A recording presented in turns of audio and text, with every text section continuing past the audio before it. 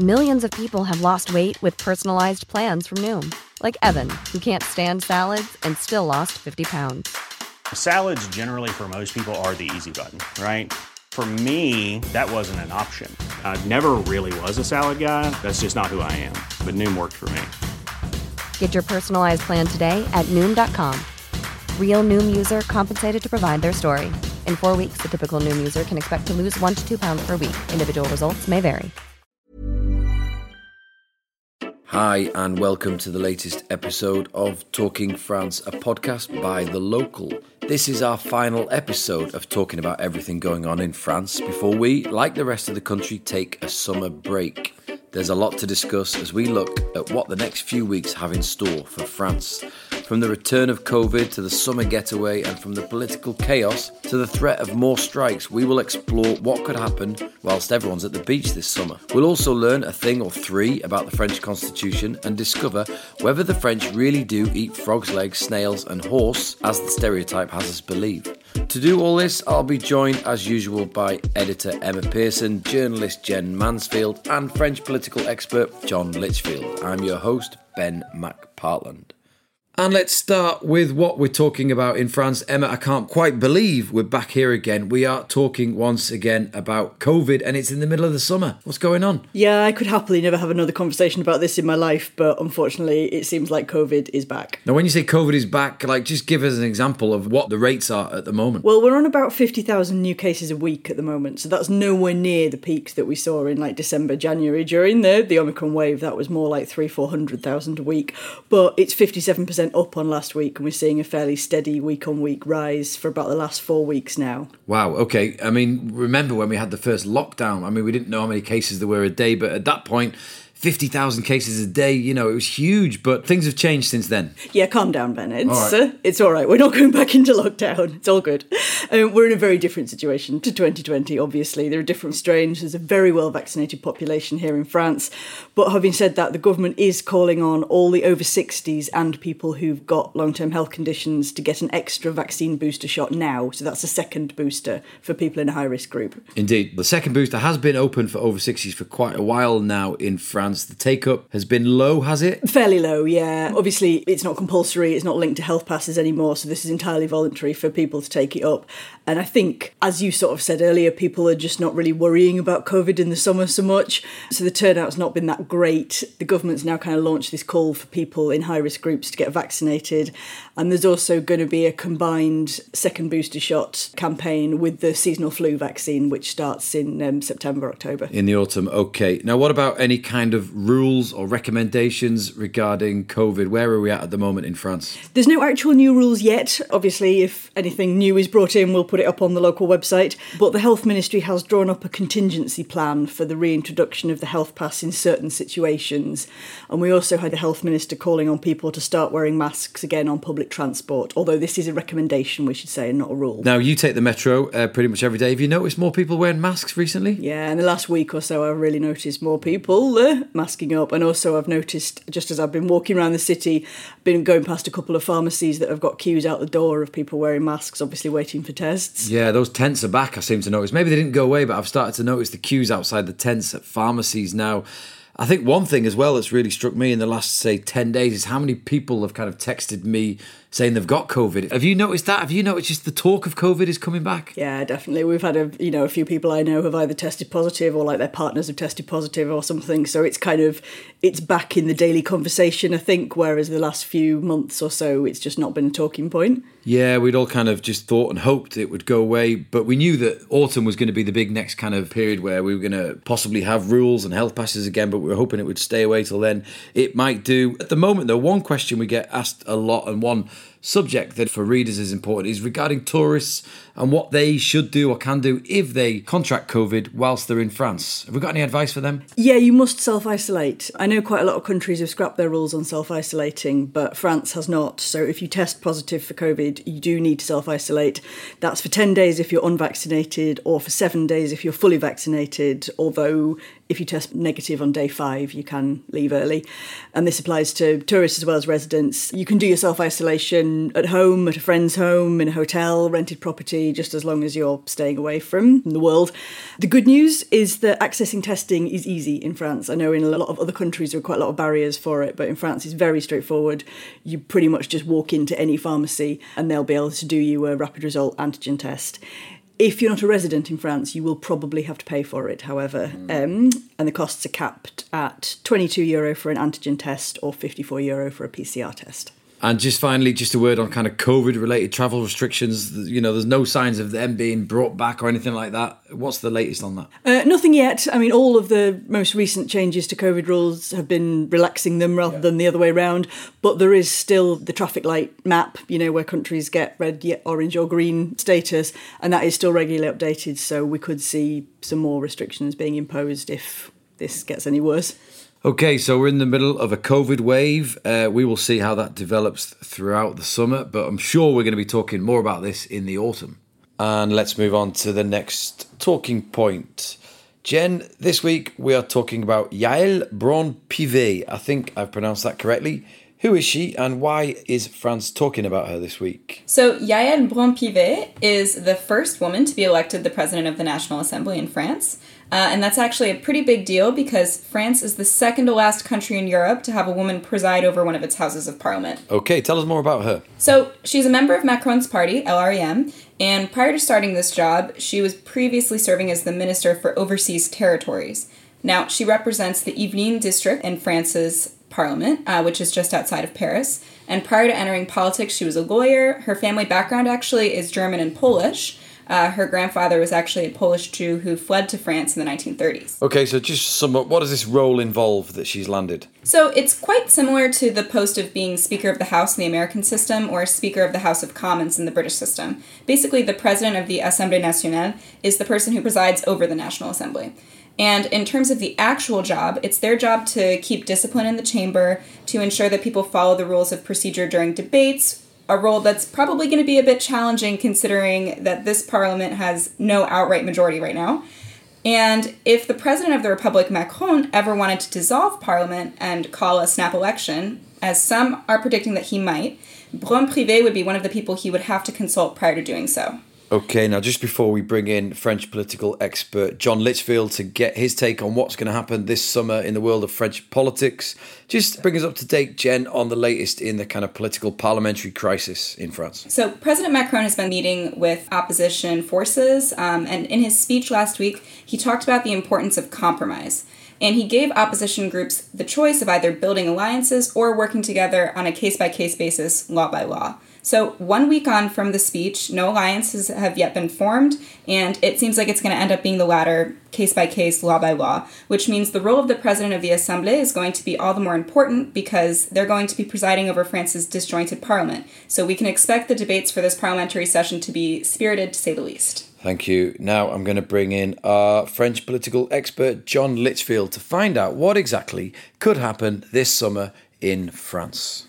John, how do you think the summer is going to play out in terms of French politics and the kind of mini crisis, should we say, for Emmanuel Macron after the parliamentary elections? Well, I think it all depends on the first couple of showdowns when the parliament meets in anger or less anger next week. I mean, they're already meeting now, but basically to vote for and appoint the senior positions in the parliament, which is interesting in itself because it shows how the forces are starting to align.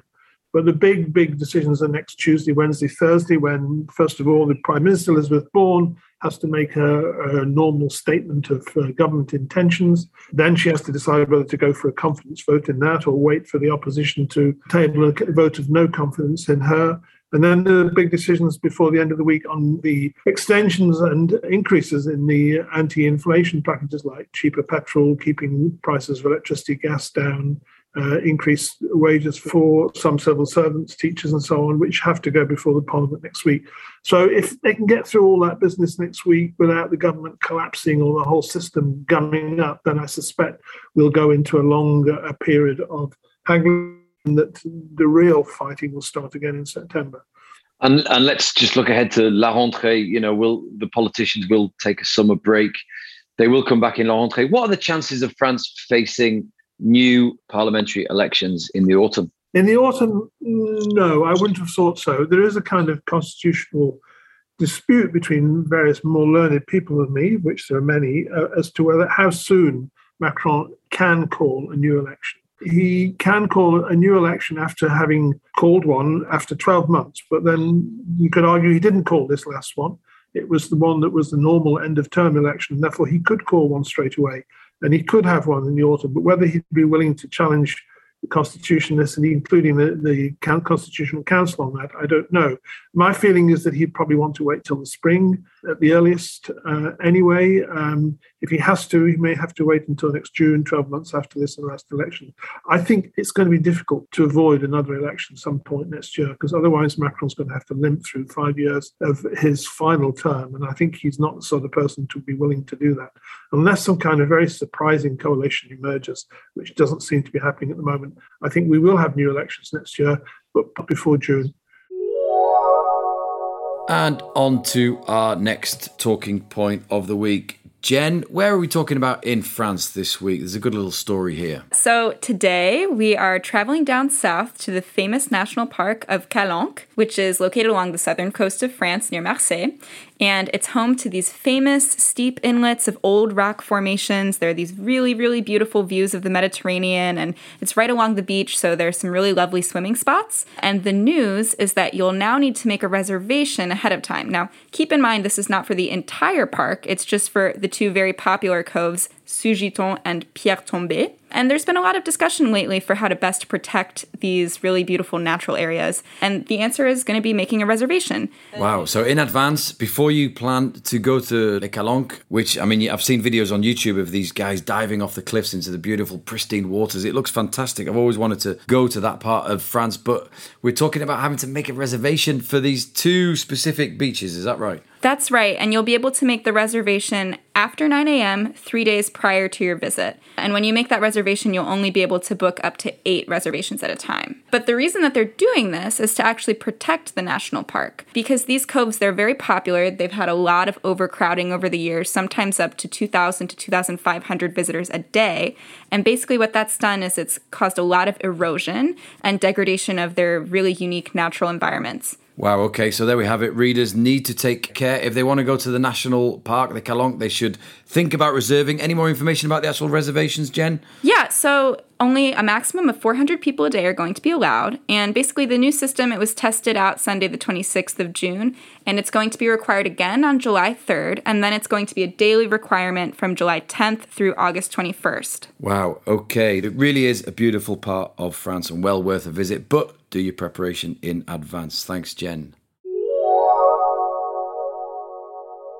It's that time of the year in France where there's practically only one question everyone is asking each other. Where are you going on holiday?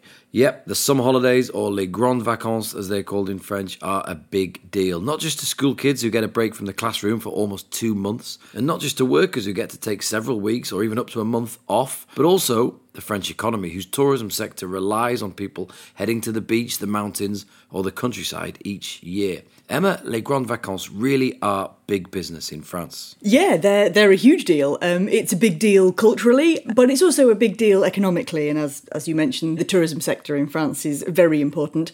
2019, France was the most visited tourist destination in the world. It welcomed 90 million visitors. And a statistic that's often trotted out is that tourism makes up roughly 10% of France's GDP. But to me, that statistic hides what I think is an even more interesting statistic. Yes, it's true, tourism makes up roughly 10% of France's GDP, but only 30% of that is international tourism. The other 70% is domestic tourism, i.e. French people going on holiday to a different part of France. Yeah, it's interesting because a lot of the people around me, the French people around me, it's rare for them to say they're going abroad in the summer. Most of them will say they're going to some different part of France, usually the coast.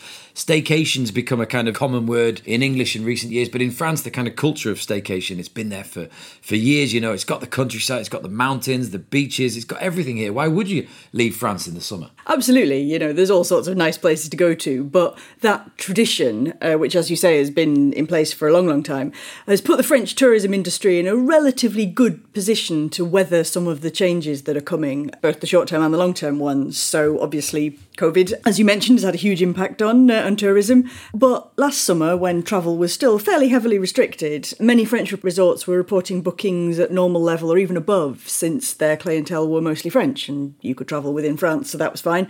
Overall, I think the French tourist industry in 2021 was 8% down on 2019, so obviously painful for a lot of individual people, but certainly nothing like as catastrophic as the drop that you saw in other tourist hotspots like Spain, for example. And I think it's probably going to put them in a good position to weather some of the more long-term changes that we're seeing in travel. The trend seems to be less mass tourism, fewer long-haul flights. People are more conscious of their carbon footprint and want to take holidays closer to home, avoid flying, and all of that is going to play quite well for the French industry. Having said that, I was at the Champs-Élysées this weekend just gone. It was absolutely packed and I heard accents and languages from all around the world. So clearly quite a lot of long-haul tourism is back here in Paris. Yeah, I think Paris is probably one of the parts of France where you really do notice the international tourism element. People coming from all over the world to visit Paris. Now look, this doesn't mean there aren't any problems at the moment in the French tourism industry. In fact, we've talked on this podcast recently and we've got articles on our site, thelocal.fr, about the shortage in resorts and restaurants and, campsites finding workers to actually deal with the influx of tourists that they're expecting. Yeah, absolutely. And I mean, this is a sort of Europe-wide problem, but they're finding it quite hard to recruit these sort of short-term, casual, often fairly low-paid seasonal worker jobs. And a lot of tourism operators are quite worried about that. We're hearing from campsite operators, restaurant owners, that kind of thing, who just can't get the staff for this summer. So that's going to be a problem. I think there's also some more sort of longer term problems that are facing the French tourism industry. And one of the industries that's particularly worried is the ski industry, that the climate crisis, rising temperatures, means that many of France's ski resorts in the Alps just can't guarantee snow during the traditional ski season. They're sort of trying to diversify at the moment from the focus on just skiing. There's a sort of renewed focus on summer tourism in the Alps, but they're going to have to come up with a major change to sort of keep their business model. Yeah, you see a lot of the ski resorts who used to just be, open in winter have diversified, and now they offer a whole host of activities to try and attract families in the summer. You've given us an idea how important tourism is for the French economy, but I think it's only when you live here and you work here in France that you really realise how deeply ingrained this kind of summer holiday culture is. When you start noticing businesses just close up for the summer and you think, hold on, you could be making money here, but then no, I'm off on holiday. Workers disappear, businesses close down, boulangeries close down. I mean, the Grand Vacances, which start, in early July, it really is such an important part of French culture. Absolutely, yeah. I mean, French kids get 2 months off school in the summer, and it's very common for employees to take at least 3 weeks, 4 weeks off in the summer. And in fact, a lot of offices just close down completely for 3 or 4 weeks in the middle of the summer. Everyone goes on holiday. As you mentioned, a lot of the sort of small independent businesses will shut up for several weeks, and quite often there'll just be a little cardboard sign in the door and it'll just say something like, off on holiday, see you in September. So you have to walk a bit further to get your baguette. What I always think one of the difference is that when French workers are on holiday, they are properly on holiday. There is none of this nonsense about checking your emails on the beach. There's a joke that always does the rounds on social media this time of year, comparing out-of-office replies with French and American workers.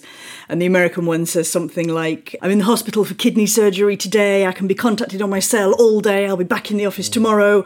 And like the French one just says, I've gone camping, contact me in September. Obviously they're very exaggerated, but that is the difference in the culture, I think. Yeah, I mean, I guess, especially in Paris, you'll notice, it really does empty out in August. It's really actually a lovely place to be in August. Paris is so quiet, there's very little traffic, the metro's empty. It's probably one of the best times of the year to be here.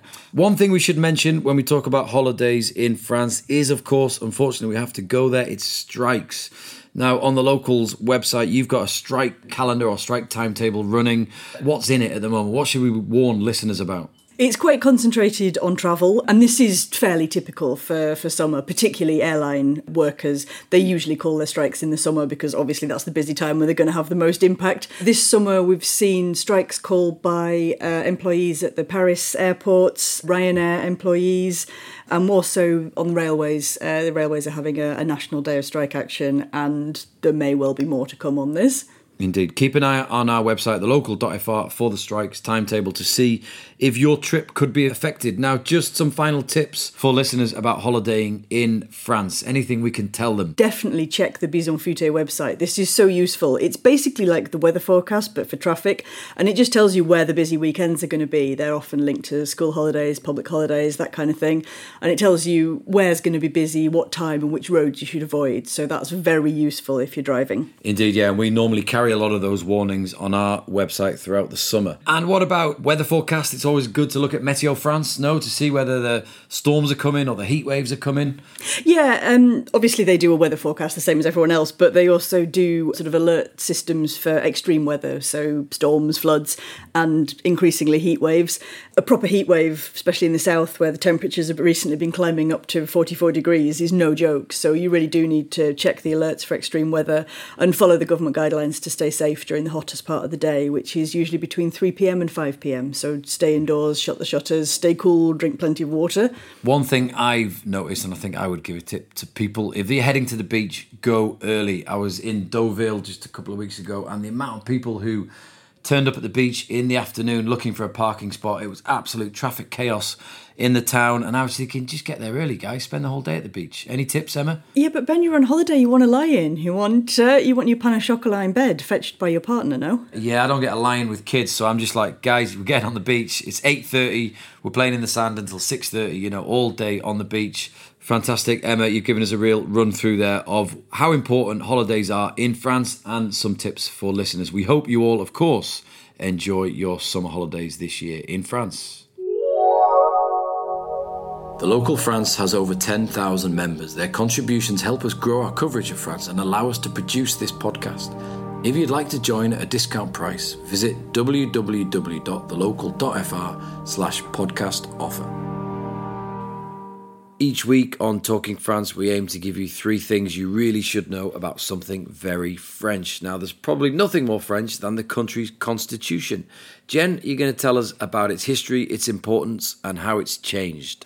The first thing to know about the French Constitution is that France is a big fan of constitutions. So historically speaking, France has had 15 of them. Funnily enough, the word constitution in English actually comes from the French word constitution, which obviously is derived from Latin, of course. But it's fair to say that constitutions are very important to the French. And the different constitutions in France throughout history have reflected different periods of history, fluctuating between monarchies to republics to empires. Okay, so France had 15 constitutions. Really interesting fact. The current constitution, correct me if I'm wrong, is 64 years old. Is that right? That is correct, but that's actually not that short in the big scheme of things. France's first constitution didn't even last 1 year. So the current constitution was inaugurated in 1958 at the hand of then-President Charles de Gaulle. And it's seen as the start of the Fifth Republic. That means it's known for focusing on themes like the separation of church and state, democracy, and social welfare. Though it has been interpreted differently by different presidents, the precedent in place is that it favors a strong executive. Now, is it possible, or has it been possible, to change this French constitution over the years? Yes, it is possible to amend the French constitution, and actually France's current constitution has been amended 24 times so far. And you may have heard about this more recently in the news because several politicians have called for amending this constitution in order to make abortion a fundamental right in France. So this is possible, but it's a little bit tricky. So there are 2 ways you can go about changing the French constitution. You can either do it via referendum or via parliament. So if you do it via referendum, it's actually only supposed to happen for a few select cases. So for example, this is actually how France changed its method of electing the president. When Charles de Gaulle asked the French public whether they wanted to amend the constitution to elect their presidents via popular vote, they voted to do so, and that was highly controversial at the time. So the more official way to amend the French constitution is via parliament. And in order to do so, you need both houses of parliament to vote on a final text, the same text, that's already been approved by the president, and then you need to have a 3/5 majority. So the last time the French Constitution was amended in 2008, and we'll see if we have another one coming up. Really interesting stuff. There you have it. 3 things to know about the French Constitution. Thank you, Jen. Thanks, Ben. And it's that time of the episode when we look at a question that's been sent in by readers. This week, Emma, it revolves around food, traditional French food. Let me get to the point. Do the French really eat frogs' legs, snails and horses still? They do, absolutely. Maybe not as much as they once did, but these are very sort of traditional parts of French cuisine, but they are still here. Frogs, obviously so synonymous with France that the Brits actually refer to the French as frogs. They still eat some of them. The most recent data I could find was from 2018, and that showed that 160 million frogs' legs were eaten in France that year, so that's 80 million frogs. So that's because they only eat their back legs, is that right? Exactly, yes. That's the reason behind your maths. Yes, it's actually cuisse de grenouille, which is frog's thighs. Yeah. So it's the big legs that they jump with at the back get eaten. I've eaten frog's legs. There's not much meat on them. I mean, you'd literally have to eat like about 30 maybe to even start to feel full. Well, exactly. So when we say 160 million frog's legs, that's like 3 people eating that, no? Well, they reckon it's roughly 10 million meals of frog's legs. Wow. So that would mean 1 in every 6 French people have 1 frog's legs meal per year. So they're not exactly an everyday menu item. Is it all over France? Is it one part of France? No, it's quite a regional thing, really. Eastern France, really, is where they're concentrated. The Vosges Mountains, you fairly rarely see them on menus in the rest of the country. And let's just get this straight. These aren't actually frogs from France, are they, that the French are eating? No, most of them are actually imported from Indonesia because there's quite strict rules on hunting frogs in France. So if you were planning a frog hunting holiday over the summer, then don't come to France because it's very strictly regulated. OK, moving on, albeit very slowly. Snails? Yes, now here France really lives up to its reputation. It is the world's #1 consumer of snails. Last year, France went through 30,000 tonnes of snails a year. They have a bit more of a geographical spread than frog's legs, really, but they're quite concentrated in the north. You fairly rarely see them on menus in southern France. Have you had snails? Yes, I have. They're pretty nice, actually. But, I mean, they're cooked in herby, garlicky butter, and to be honest, anything is nice if you put enough butter and garlic on it. I mean, indeed, that's the response you get from French people when you kind of suggest that eating snails is a bit wrong. They say, but what about le beurre à l'ail? They talk about the garlic butter, but I mean, like you say, anything would be good in garlic butter. I want to meet these French people who eat snails without garlic butter. I would respect them. Again, France, is it kind of like, is there a time of year, is there a part of the country where they eat snails? I know in Burgundy, I've been down there, they seem to be on a lot of menus. Yeah, like I say, it's the north, really, and the northeast, perhaps. But really, the time to eat them is now, if you want to enjoy them, because the French Federation of Conserved Foods warned over the weekend that snail harvests are getting smaller and smaller every year. It's to do with changing temperatures, so take advantage of your lovely snails now. You heard it here, listeners. Get into the fields and start collecting snails. Now, moving on, horses. What's going on with horse meat? I know that, there was a scandal a few years ago regarding horse meat. So people in France might have eaten horse meat without knowing. We all might have eaten horse meat without knowing it if you ate some kind of pre-packaged lasagna in Europe between a certain date. But yes, the French quite often deliberately eat horse. Not as much as either the Italians or the Finns. They both eat more horse per person than the French, but it is still eaten. 2018, again, most recent figures I could find, 180,000 tonnes of horse meat was consumed in France, but only 20% of the population said that they did eat it or would eat it, so it's not a particularly widespread thing. Right, okay. Now, these are traditional foods we've talked about. What about France's favourite dish? Should we just kind of fill our listeners in? They don't actually eat these, it's not the favourite dish, horse, snails or frog's legs. It is what? Well, this is not actual science, but the French TV channel, France 2, does an annual poll called Le Plat Préféré des Français, which is like France's favourite dish, and the current favourite dish is couscous. So it's not even French, really, although it's very widely eaten in France. It's delicious. Go to a couscouserie or a café, you get a massive mound of couscous, you get a big tureen of sort of vegetable tagine, and then you order the meat separately. So that will be something like a lamb kebab or a mega sausage. It's really good, it's cheap, it's filling. It, I think, kind of fills the same place in France as maybe the high street curry house does in the UK, or perhaps the pizzeria in the US. It's very good. And you don't need garlic butter to get it down, basically. You can have some harissa just to spice it up a bit. Indeed. Thank you for that, Emma. Now, this is our last episode before the summer break, so it's time to look ahead throughout the summer to find out what's going on in France. Over to you, Emma. Yeah, it's lots of holidays. Not only are we and the podcast going on holiday, schools go on holiday, so the kids break up on July 7th, that's Thursday. The Parliament usually goes on holidays, MPs get a nice long holiday. They're actually sitting for slightly longer than normal this year. Parliament normally ends at the end of July, but because of the political crisis and the stuff they need to do, Parliament won't end until at least August the 9th. But the MPs still get a nice long holiday. Macron will go down to the presidential holiday home on the Riviera. Always looks very nice down there. Strikes will also be happening, as is tradition in somewhere in France, as we mentioned. There's a couple of dates that we know about. July 1st is the sort of start date for airline strikes. We've also got some public holidays. There's the Fête Nationale on July 14th. Bastille Day, as some people refer to it as, July the 14th. And you'll be off to a fireman's ball? Probably, yes, that is. The Bal des Pompiers are traditional for the Fête Nationale, which, interestingly, is always called Bastille Day in English and is never referred to that in France. I honestly don't know where that came from. It is true, yeah. I mean, it's obviously linked to the storming of the Bastille, which happened on July 14th. That is what we're celebrating, yes, the birth of France as a republic. And there's going to be like a massive parade down the Champs-Élysées, lots of soldiers. The French Foreign Legion are going to be out in their like big beards and axes. It's quite a display. There's fireworks in pretty much every town in France, even quite small places. And as you mentioned, there is the traditional and very fun Bal des Pompiers. It's definitely worth checking out Fireman's Ball in your local village if you can find one. And there's another bank holiday in August, which is worth noting because it's a very busy one. It's kind of when France really is dead, everybody's away. Yeah, that's Assumption. It's the slightly obscure Catholic holiday of Assumption. It falls on August 15th, but this year it's on a Monday, so it creates a nice long holiday. Probably should have mentioned the Fête Nationale is on a Thursday this year, so there will be a lot of people doing the fine French tradition of faire le pont, do the bridge, and taking the Friday off too. Indeed. And finally, La Rentrée. Yep, La Rentrée is when everybody is back to work, back to school, back to work. Schools in France always go back in September. This year it's September 1st, which is a Thursday. You'll hear La Rentrée a lot. It does mean go back to school, but because everybody kind of takes their holiday in the summer, it kind of means a more general everybody coming back to work, getting back off the beach, dusting the sand off their shoes and knuckling down back in the office. Yeah, we use it for everything. Like when the politicians come back, it's called La Rentrée, businesses back to work. It really is kind of the start of the year in a way, isn't it, after the summer holidays? Well, yeah, but this is why what you need to do is be a Septembriste like me, which means that I take my holiday in September so that when everyone else is really miserable with their post-holiday blues, I'm waving goodbye and off to the beach. French beaches are lovely in September. It's still just as hot and everywhere's less crowded and less expensive, so be a Septembriste. And that brings us to the end of the roundup, and it brings us to the end of this podcast. Thanks to everybody who's been listening throughout this second series.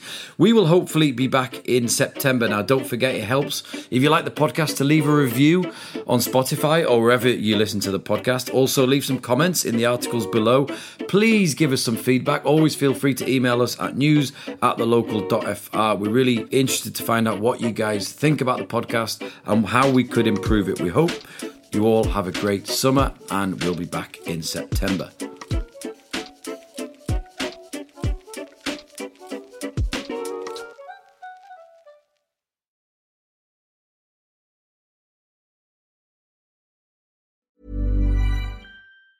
Planning for your next trip? Elevate your travel style with Quince. Quince has all the jet-setting essentials you'll want for your next getaway, like European linen, premium luggage options, buttery soft Italian leather bags, and so much more. And is all priced at 50 to 80% less than similar brands. Plus, Quince only works with factories that use safe and ethical manufacturing practices. Pack your bags with high-quality essentials you'll be wearing for vacations to come with Quince. Go to quince.com/pack for free shipping and 365-day returns.